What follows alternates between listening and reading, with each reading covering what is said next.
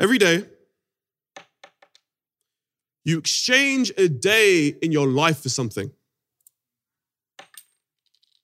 At the start of life, each of us is issued a coin. And all the coins are hidden in a large machine.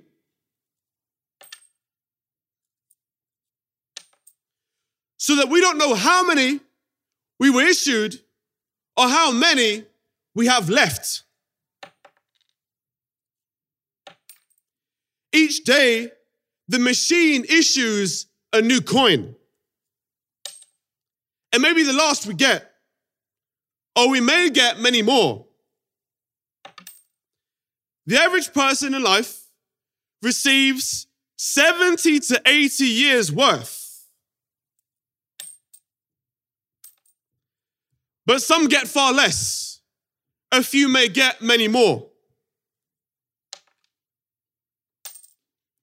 You take each day's coin and exchange it for something.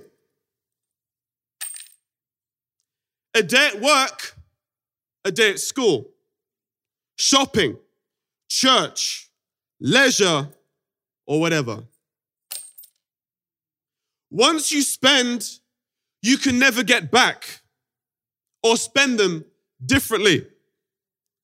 The art of living is how you spend. It's largely a matter of spending your coins on the things that really matter in light of eternity and death. Living wisely is difficult because often the choice is not between good and bad, but between doing good and your absolute best. For most of us in life, we carry coins in a small bag. And at the end of the day, we open the bag and those coins have left us. For most of us, life is over when this begins to happen. The unspent coins are a reminder of unspent time. There are Christians in this room that merely exist. Some haven't started using their coins. Others gave up a long time ago. But thankfully, there is one person fully aware of this way of living who gave us an opportunity to use our coins as they were made. And that man is Jesus Christ.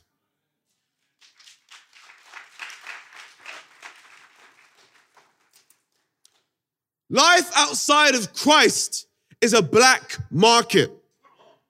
But the salvation of the soul begins in life after baptism. Brothers and sisters, welcome to the soul business. Let's go to John 15. By the time we get to John 15, Jesus himself has very few coins left. Of course, coins meaning time. In fact, very little time can be said that Jesus had. So little that as we read verse 15, we find a transition in Jesus' ministry. In verse 15, I no longer call you servants, because a servant does not know his master's business. Instead, I have called you friends. For everything that I learned from my Father, I have made known to you. At this time, Jesus preached about many other topics whilst he was with the apostles. The promise of the Holy Spirit. He would be soon arrested. And in the next chapter, he told them not to be sad, but prepared them for his leaving. In summary, the apostles would become co-owners of the soul business. Why did Jesus no longer call these men servants? What was it about God's business that required Jesus to promote these men to being his friends? Surely Jesus would need more servants. Friends can let you down. Friends can take you for granted.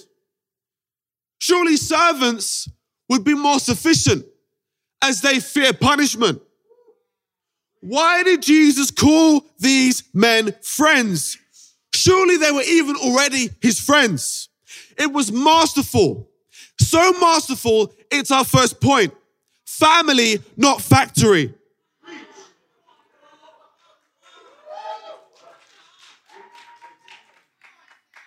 Years on, by the time we reach the book of Revelation, we have 7 different churches in Asia Minor that faced 7 different layers of problems. The purpose of these problems were a way to test these churches so they would stay faithful to God and obeying his message. I have a question for you this morning. Are you complaining about God's workmanship? Or are you not grateful for God's quality control? Nobody likes control unless it's quality control. Watchmakers Patek Philippe have mastered every aspect of fine watchmaking, from the hand winding to watch to the standard complications and the functions such as the annual calendar in a watch or a second time zone. These are merely the basics. They have sophisticated masterpieces like minute repeaters, turbulence, and split-second chronographs. They are the masters of watchmaking. Craftsmanship goes hand in hand with modern machinery. You ask, what's the point? Your soul, just like your body, is a piece of high-tech machine mastery, capable of processing hundreds of thousands of thoughts every single day, able to harness an extensive range of emotions and develop an undisclosed number of mental and physical skills at an ever-increasing level, capable of running the 4-minute mile, capable of inventing flights, and capable of harnessing the use of electricity. See, for Jesus, the business of soul winning would require more than simply a skilled hand. God requires a skilled heart.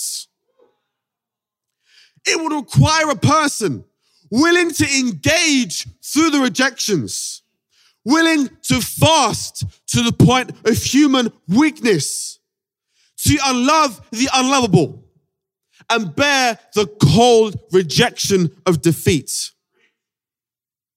This word business in the NIV doesn't mean business in the Greek. In fact, in the Greek, it merely means the word doing. But this isn't doing as just a physical verb.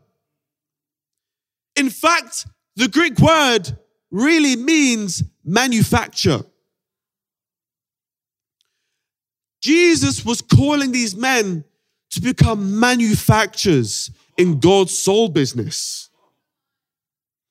Soul winning was the business of Jesus, and Jesus was looking for business partners. Let me ask you, is your Christian walk hand-fashioned, or is it machine-made? I want to speak about last night. You know, it's such a pleasure to spend time with the fellow region leaders that we've got. I'm so grateful for them. I'm so grateful for Caspar and Ashley, Colby, Rebecca, for Luke and Frankie, even though they were sick, so they couldn't be there. Michael, Michelle, so grateful for our parents in the faith. We were invited to a dinner over at the All Kids house, so shout out to the All Kids in the house. They put on probably one of the most exquisite dinners I've ever been to, ever. not just as a Christian, ever. 5 courses. How many of you have done a 5-course meal? I've managed only 3. 5 courses. And I thought that the food was just going to be enough. And then our sister Victoria comes in and plays the violin. It was exquisite. Use whatever word you want. Crème de la crème. Bellissimo. Fantastique. I was using French because it was just like, man, this is just too good for English. We had our sister Victoria at Pinchilo host, and she was just an exquisite host. Mentioned every meal in detail. And you know, for me, being married to someone who was formerly vegan, it's one thing if you can do great meat. If you could do a great vegan meal, that's when you get my seal of approval. So they really encouraged my wife. So I was very impressed with that. Very impressed. Let me tell you something. When I left that night, I couldn't help but think that this level of love, this level of excellence, really describes one thing.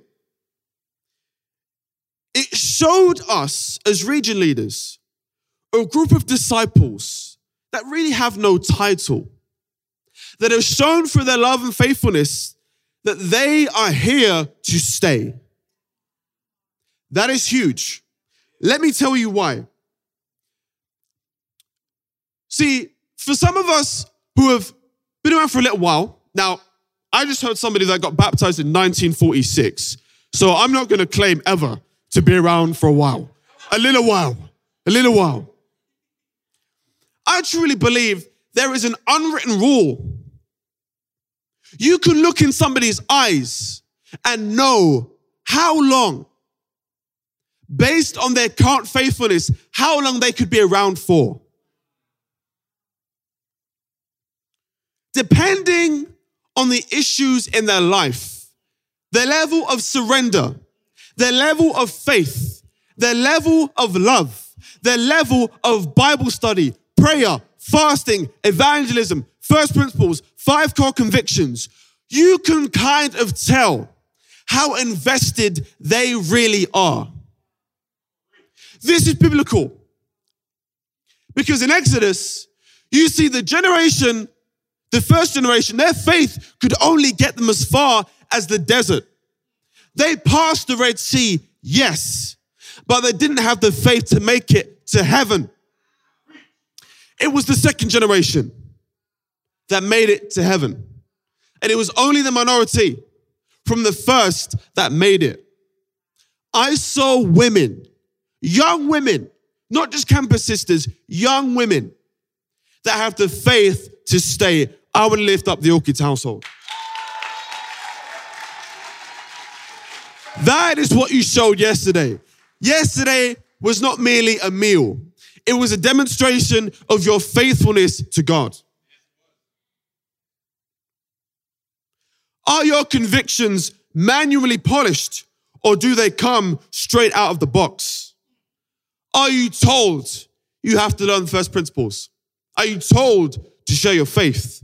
Are you told to love? This is not what Jesus was looking for. He wasn't looking for merely servants, but friends. After all, it was Jesus that said, there is no greater love than a man lay down his life for his friends. See, we must know the plan of Jesus. And interestingly enough, in Luke 11, we see the first use of Father, where Jesus says, Father, hallowed be your name.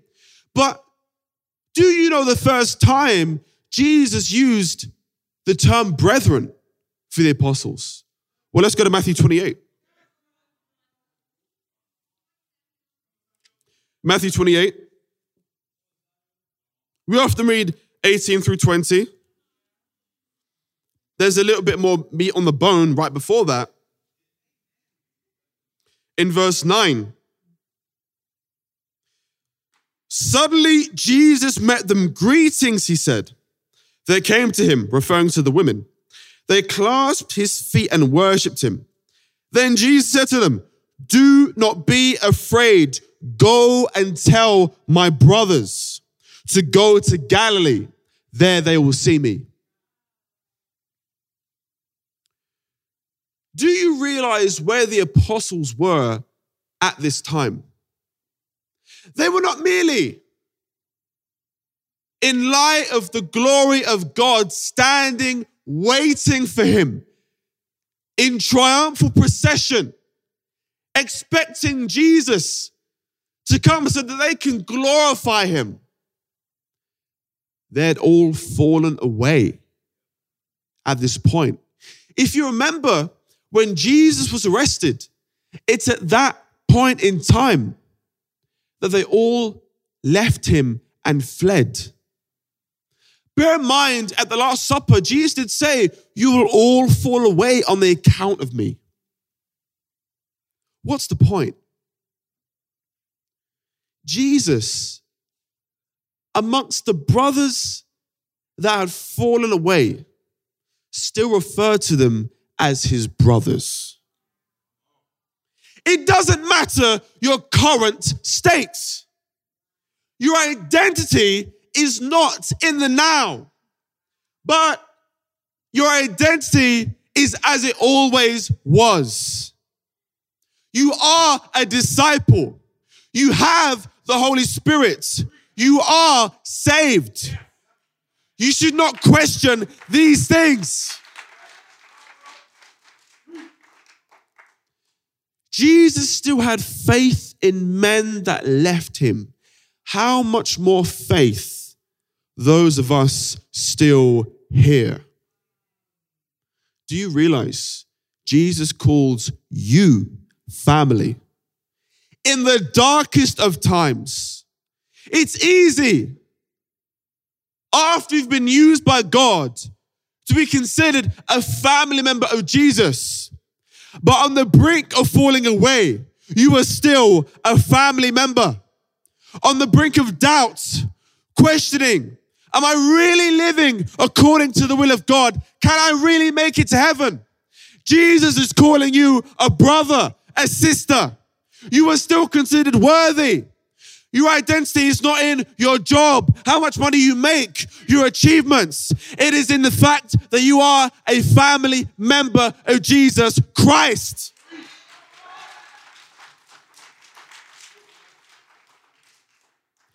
Here's my practical. Get entitled. Here's the problem, and this is where we really go wrong as disciples. We get entitled about the wrong thing. The wrong thing. You know what I mean? For me, I can get, my sin is I'm super insecure. I get very insecure. I can get very people focused. And, you know, when it comes to entitlement, sometimes in my Christian walk, I've become very entitled. You asked Michael when I wanted to get married. I blew up his phone every week.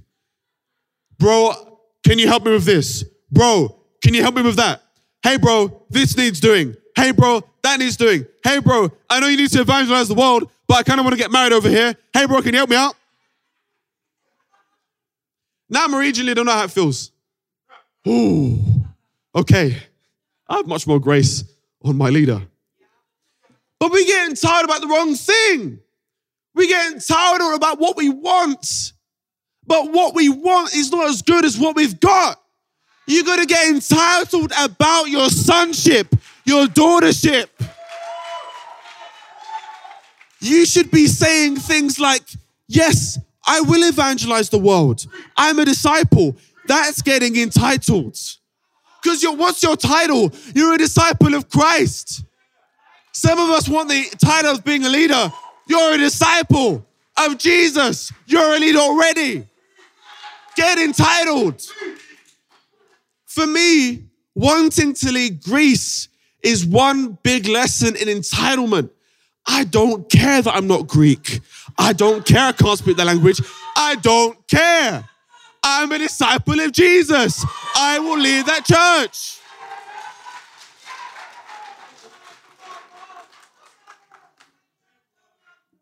Let me steal something from Anthony almost when he subbed me.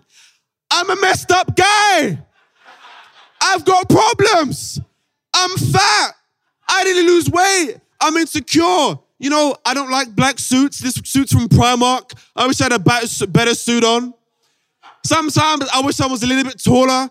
I've got backache issues sometimes. I've been challenged over and over again. I've got to lead my wife better. I mess up. Guys, I'm a messed up guy. I'm still a disciple of Jesus.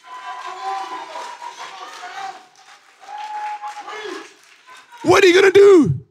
What are you going to do? Stone me? Aren't you guys sinful too? Aren't you guys messed up as well? I know some of you guys, you say you get up at 5:30 every morning and you totally don't. You totally don't.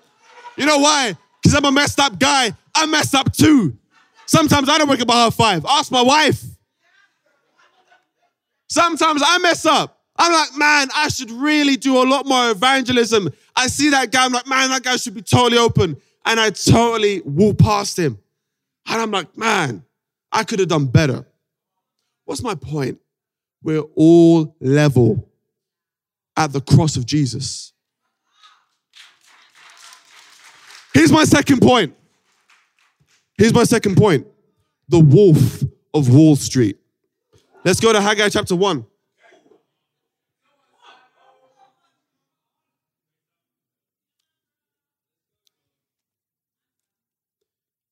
I love the book of Haggai. See, here's the thing about Haggai. We speak about church building, and oftentimes we can overlook how they built in the Old Testament. See, this is during a time under Artaxerxes, where in about 536 BC, there was a remnant of about 50,000 Jews that had returned from Babylon to Judah. And under King Cyrus, they rebuilt the altar and they laid the foundation of the temple. And they'd done a pretty good job at that point. But 14 years had passed and they stopped building. They were threatened by the Samaritans and opposing kings to stop building. And they did. They let outside influences stop them from building the temple. I don't know about you. That sounds very much like our life these days. Authority figures that can stop us from building the temple, that can hold our convictions. But here's the incredible thing. Let's read in verse 2. This is what the Almighty says. These people say, the time has not yet come to rebuild the Lord's house. Then the word of the Lord came through the prophet Haggai. Is it a time for you yourselves to be living in your panel houses while this house remains ruined? Now this is what the Lord Almighty says, give careful thought to your ways. You have planted much, but harvested little.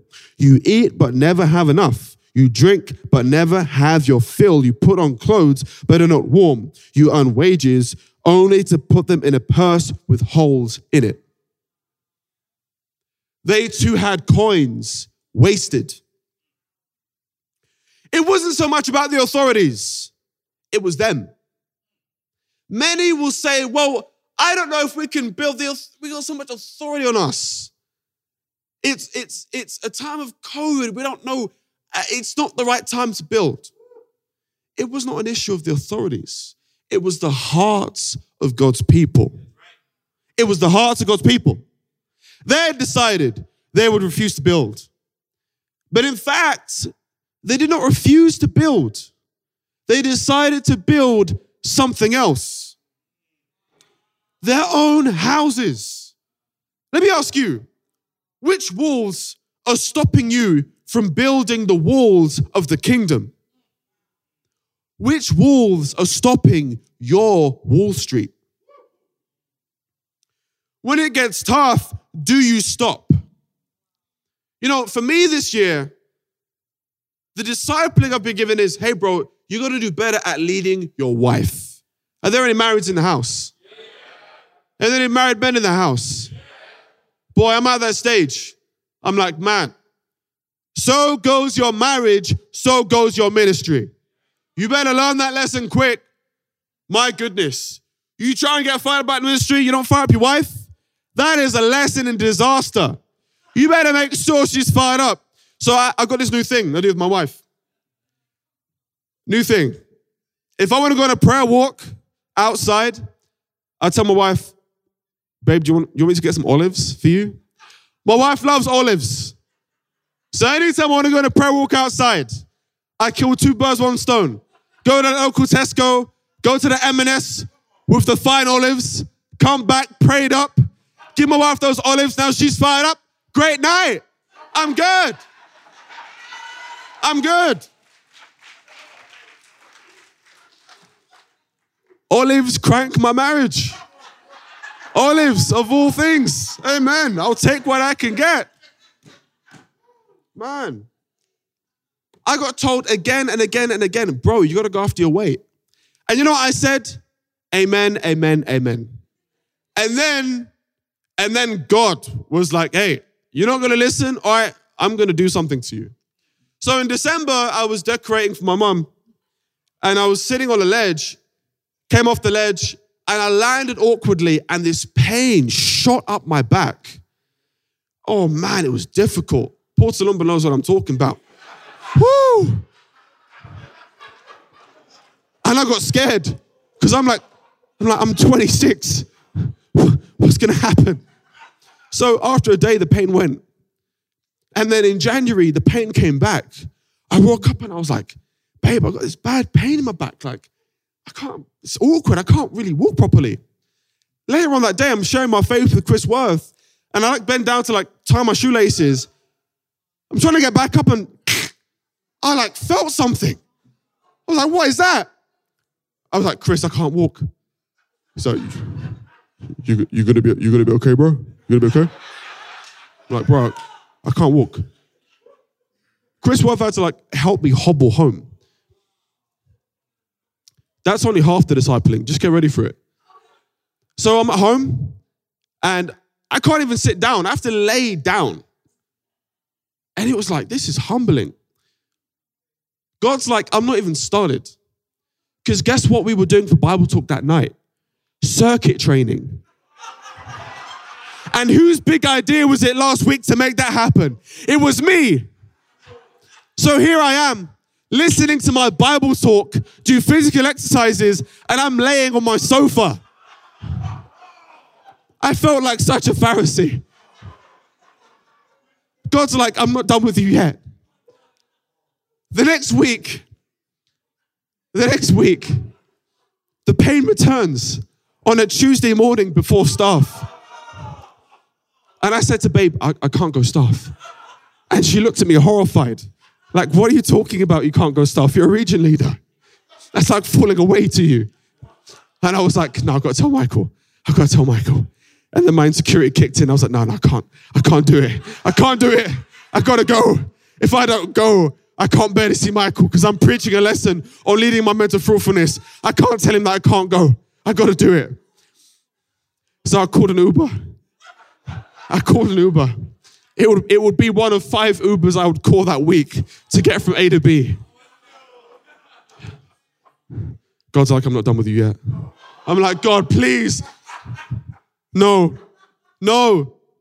So this week, because the pain isn't going yet. This time last week, actually, yeah. So I get this smart idea of, okay, you know what? Let me look at a chiropractor, right? No, even before that. So I decided, okay, I want to encourage my wife. I want to do something fun and enjoyable that I can at least manage to do. Yoga.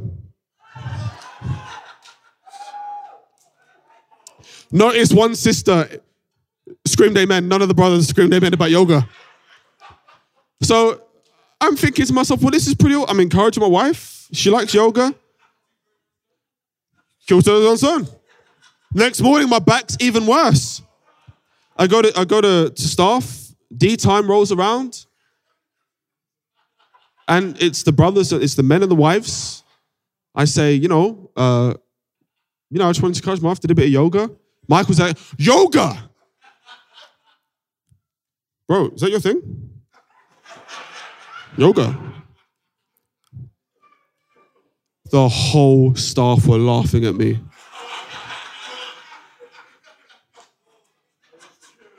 This brother, we tell him to deal with his weight, and he goes and does yoga. Michael's been preaching the gospel of weight training ever since. No way out of it.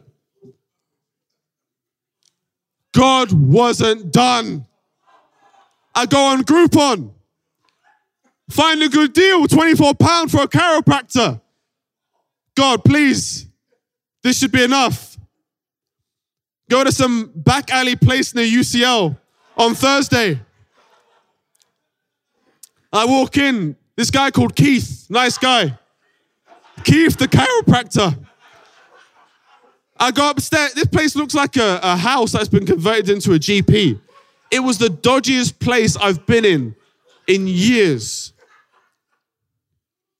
I go up, and the guy takes all my details, and he tells me, stand up. And I stand, and there's a piece of paper on the wall, and I look at it. And it says, some chiropractor's name, Chloe something. Level 2 NBC in sports science, UEL 2019. And then Keith says, you're in good hands. I've got 4 years of experience. 4 years.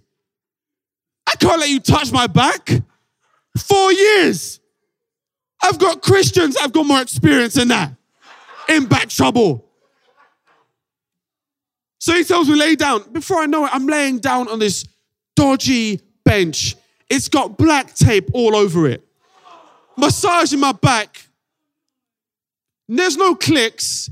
There's nothing to make you feel like, there's some work being done. Before I knew it, he's like, okay, we're done. He's like, yeah, just come back next week, you'll be fine. I was like, Keith, what happened? Was that it? Yeah, that's it. Just come back next week, you'll be fine. I left in more pain than I came in. Okay, God, I'm gonna repent. That's it. Weight training, working out, eating good. I'll do whatever. I don't want to ever go. Sin will take you further than you want to go. Oh.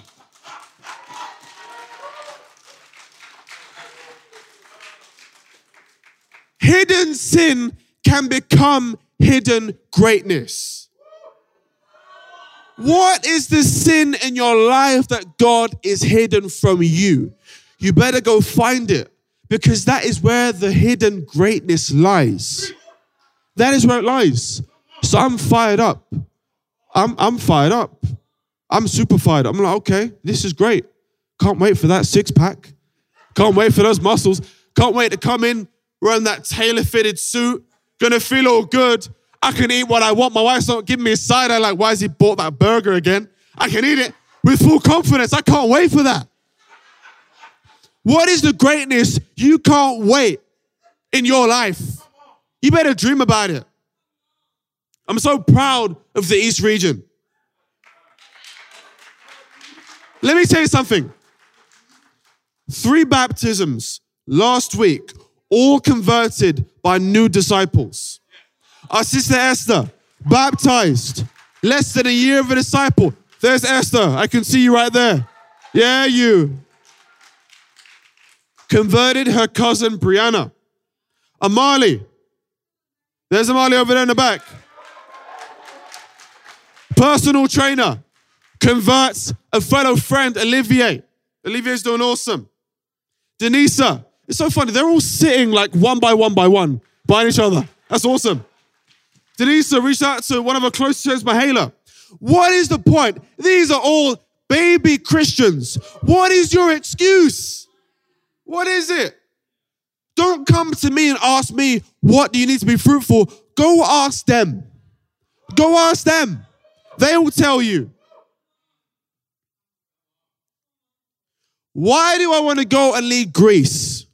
because I've outstayed my welcome in the London church. I've outstayed there's no way that I can be under a man for 11 years and know things like embracing change, know how to preach the whole book of Acts, the 5 core convictions, the first principles. There is no way I'm going to stay in London. Absolutely no way. And I'm not alone. And I think this is something that has been meaning to be said for a long time. There are some of us in this room that have outstayed their welcome in the London church. You've absolutely outstayed your welcome and you need to go. You need to go. I am not going to Greece. I'm not going to Greece because I want even something incredible. I'm going to Greece to stay saved. That is why.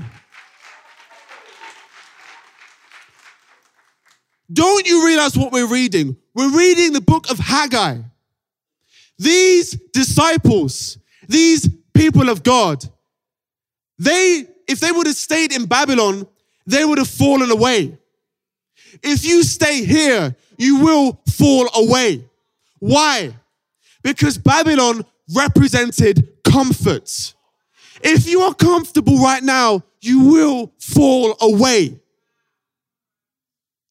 Here's my second practical. Slay the wolf.